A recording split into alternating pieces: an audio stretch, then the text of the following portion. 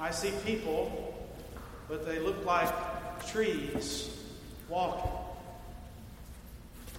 Jesus doesn't seem to get it right the first time in this story.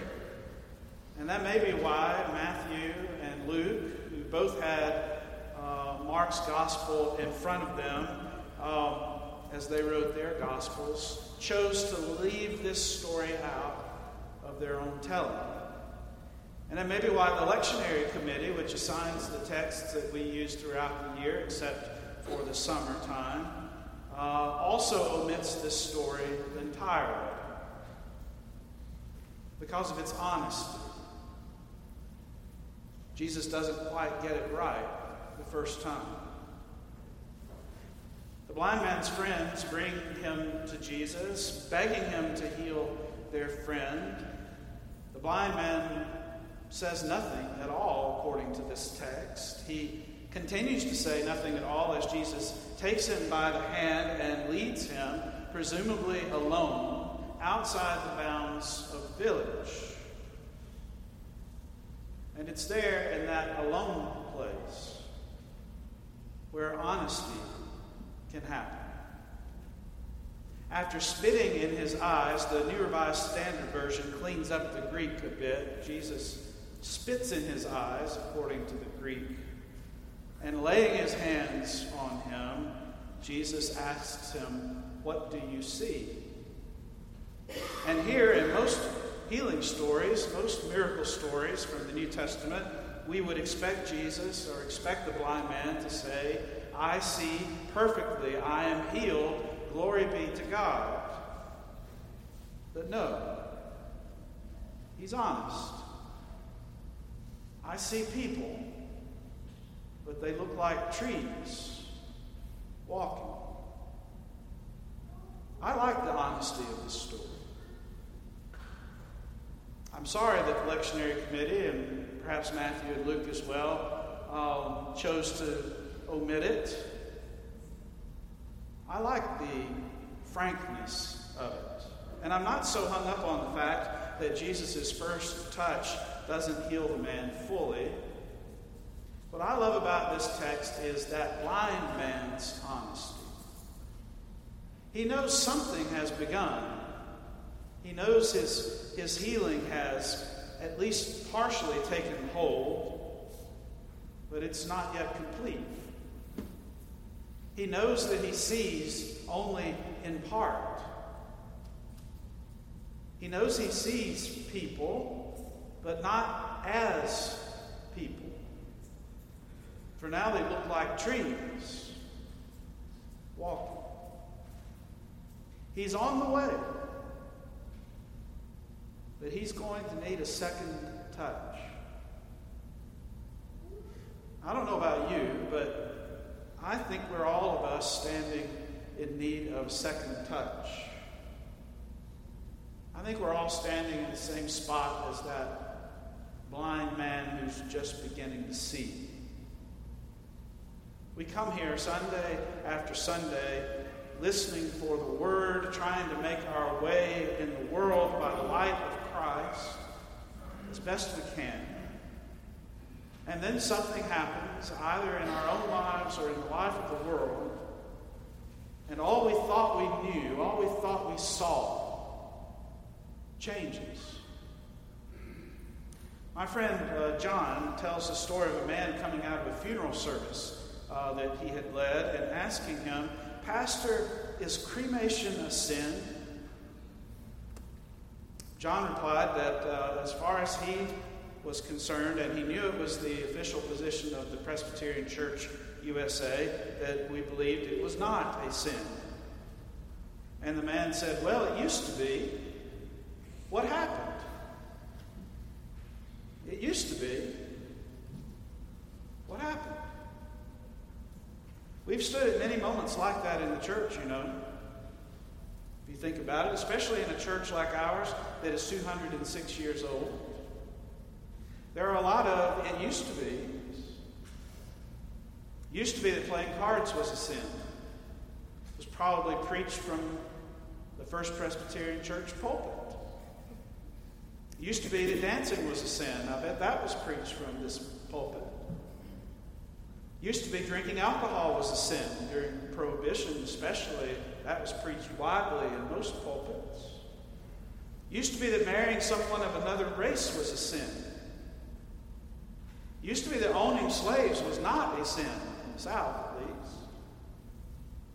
And it was a sin to ordain a woman as an elder or a minister.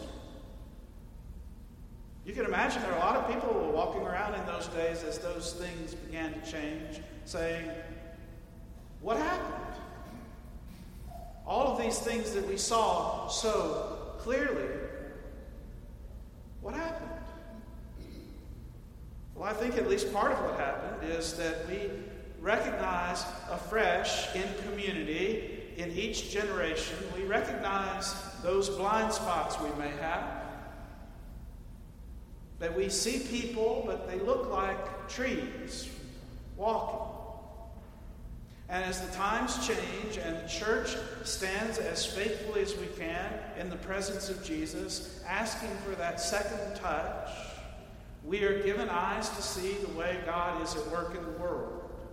We see more intently, we see more clearly, and we change. Those changes are not for everyone,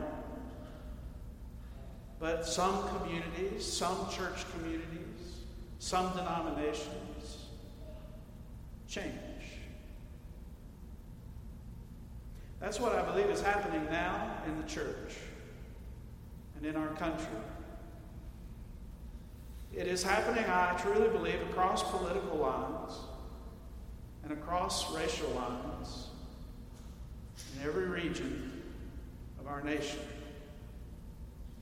We are being jolted afresh into an awareness of who Jesus meant when he said, love your neighbor as you love yourself. We know that we must, among other things, stand in this moment and without equivocation say that white supremacy and the Ku Klux Klan and Nazism is antithetical to all we believe as Christians and as Americans.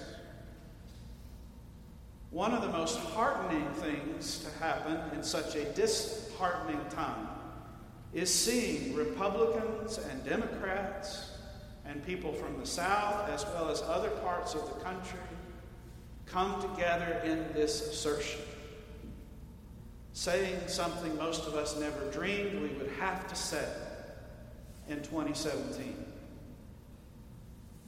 But as your pastor, that's the easy part. You know, it's kind of low-hanging fruit to denounce Nazis. It's easy for me to stand in this pulpit and denounce white supremacy, and it is necessary. But there is something else necessary as well, and not nearly so easy. Not long ago, I was driving in East Nashville and stopped at a light. I saw 3 young African-American men walking up the sidewalk rather rapidly, and I impulsively locked my car doors. And instantly, I remember my friend Perrin talking to me years ago at Bethel College, where we were both students, and telling me and another group with a group of others that as white men, we would never know the feeling of hearing car doors locking as you walk down the sidewalk. The thing I had just done. Just last summer, I was standing out in front of a bookstore in Portland, Maine, and Kim was about to take my photograph when out of the corner of my eye, I saw this young African-American man approaching rather quickly. And I flinched, turned, and looked toward him, and he put his arm around me and smiled. He just wanted to get into the photo. It was a photo bomb.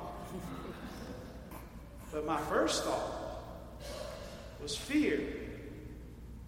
A fear I suspect would have been absent, or at least lessened, had he been white. Wendell Berry, in the novel Jayber Crow, says that hate happens quickly, but the work of love is long and slow. It is easier to let my fears take control than to do that long, slow work. This is the hard part, the honest part. It's easy to denounce. The hard part is telling you that I sometimes see people, but they look like trees walking. I do wonder how many people will be able to say that tomorrow, at a little after 1 o'clock in the afternoon. They say that as the moon effaces the sun at totality, the crickets, who are normally quiet during the daytime to avoid predators, will suddenly begin chirping. Cows and horses and birds will all, in their confusion, begin behaving as they do at night, scrambling for the barn, heading for the nests, the roosts. We have the benefit of preparation. The eclipse seems to be the only thing that can overshadow President Trump and the news coverage. We buy viewing glasses. We scout out the best locations to be in the path of complete totality. We close school systems. We listen to safety warnings. And yesterday, on the way to Memphis to take our daughter to school, I saw road signs every few miles warning motorists not to stop in the middle of the highway, not to pull over and park on the median during the eclipse. We are ready as best we can be. We are ready. But those poor animals, it just hits them cold.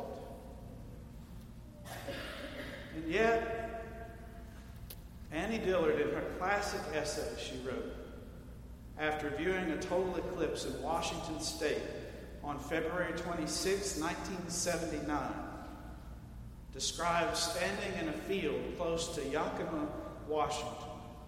She writes, "It began with no ado. It was odd that such a well-advertised public event should have no starting gun, no overture, no introductory speaker. I should have known right then that I was out of my depth. Without pause or preamble, silent as orbits, a piece of the sun went away." She went on, "Usually it is a bit of a trick to keep your knowledge from blinding you. But during an eclipse, it is easy. What you see is much more convincing than any wild-eyed theory you may know. From all the hills came screams.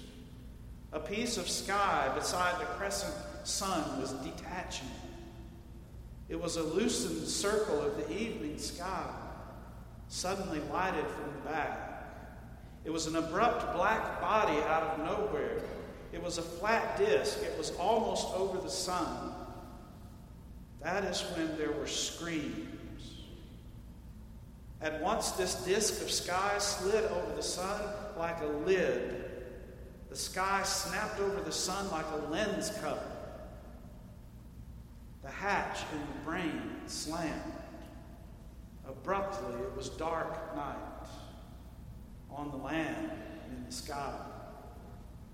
In the night sky was a tiny ring of light. The hole where the sun belongs is very small. A thin ring of light marked its place. There was no sound. The eyes dried. The arteries drained. The lungs hushed. There was no world. And she was ready. She came prepared, so she thought. Appears there's nothing like an eclipse to help you see how little you see. This blind man, he He stands at the section of Mark's gospel when Jesus will, following this story, tell his disciples on 3 separate occasions that he will die. And 3 different times they show by their response to his prediction that they do not understand what he is saying, that they cannot see. And each of those 3 times, they argue about who among them is the greatest. They clamor to sit at his right hand and at his left when he enters the kingdom. They long for power. They do not see. But they are the most dangerous kind of blind person, the one who believes he can see perfectly. We are living in that eclipse moment, I believe. The moment between the first touch and the second. When we see people in the murky, fading light, but they look like trees walking. And the thing that may be needed most in this hour, beyond outrage and condemnation, beyond hate and blame, is humility and relationship, especially with the other. I think David Brooks' book could easily have been called The Road to Humility. It seems that at the root of all the people he has explored over the summer with us, the thread that holds them all together is the hard-won realization that they do not see perfectly, that they need others, that they need someone outside themselves in order to see more clearly. They need a second touch. And in the age of the selfie in which we are, when it's so easy to create spaces where the self is the ruling authority of all that is, where all we see or hear or say is geared to affirm what we think we already see so clearly, this is a task that will not be easy. He calls it, you remember, the crooked timber tradition. The acknowledgement that we are all of us made of crooked timber. It's a tradition that says, in the words of Bayard Rustin, the only way to reduce ugliness in the world is to reduce it in yourself. That's why I need my friends. Friends like you. And maybe you do too. I need my friends to take me to Jesus. To beg him on my behalf to help me see. That's why I need time outside the clamorous lives we live, to be alone with the one who has already touched me, has already begun that healing work in me, so that I can be honest and say, I don't always see clearly. I see people, but they look like trees walking. I need that second touch. The good news is that Jesus stands ready to give it. As surely as the moon will slide on by the sun tomorrow, and the light will return, and we will take off our funny-looking glasses and look at each other and the world, quite possibly see, really see. May it be so. Amen. Amen.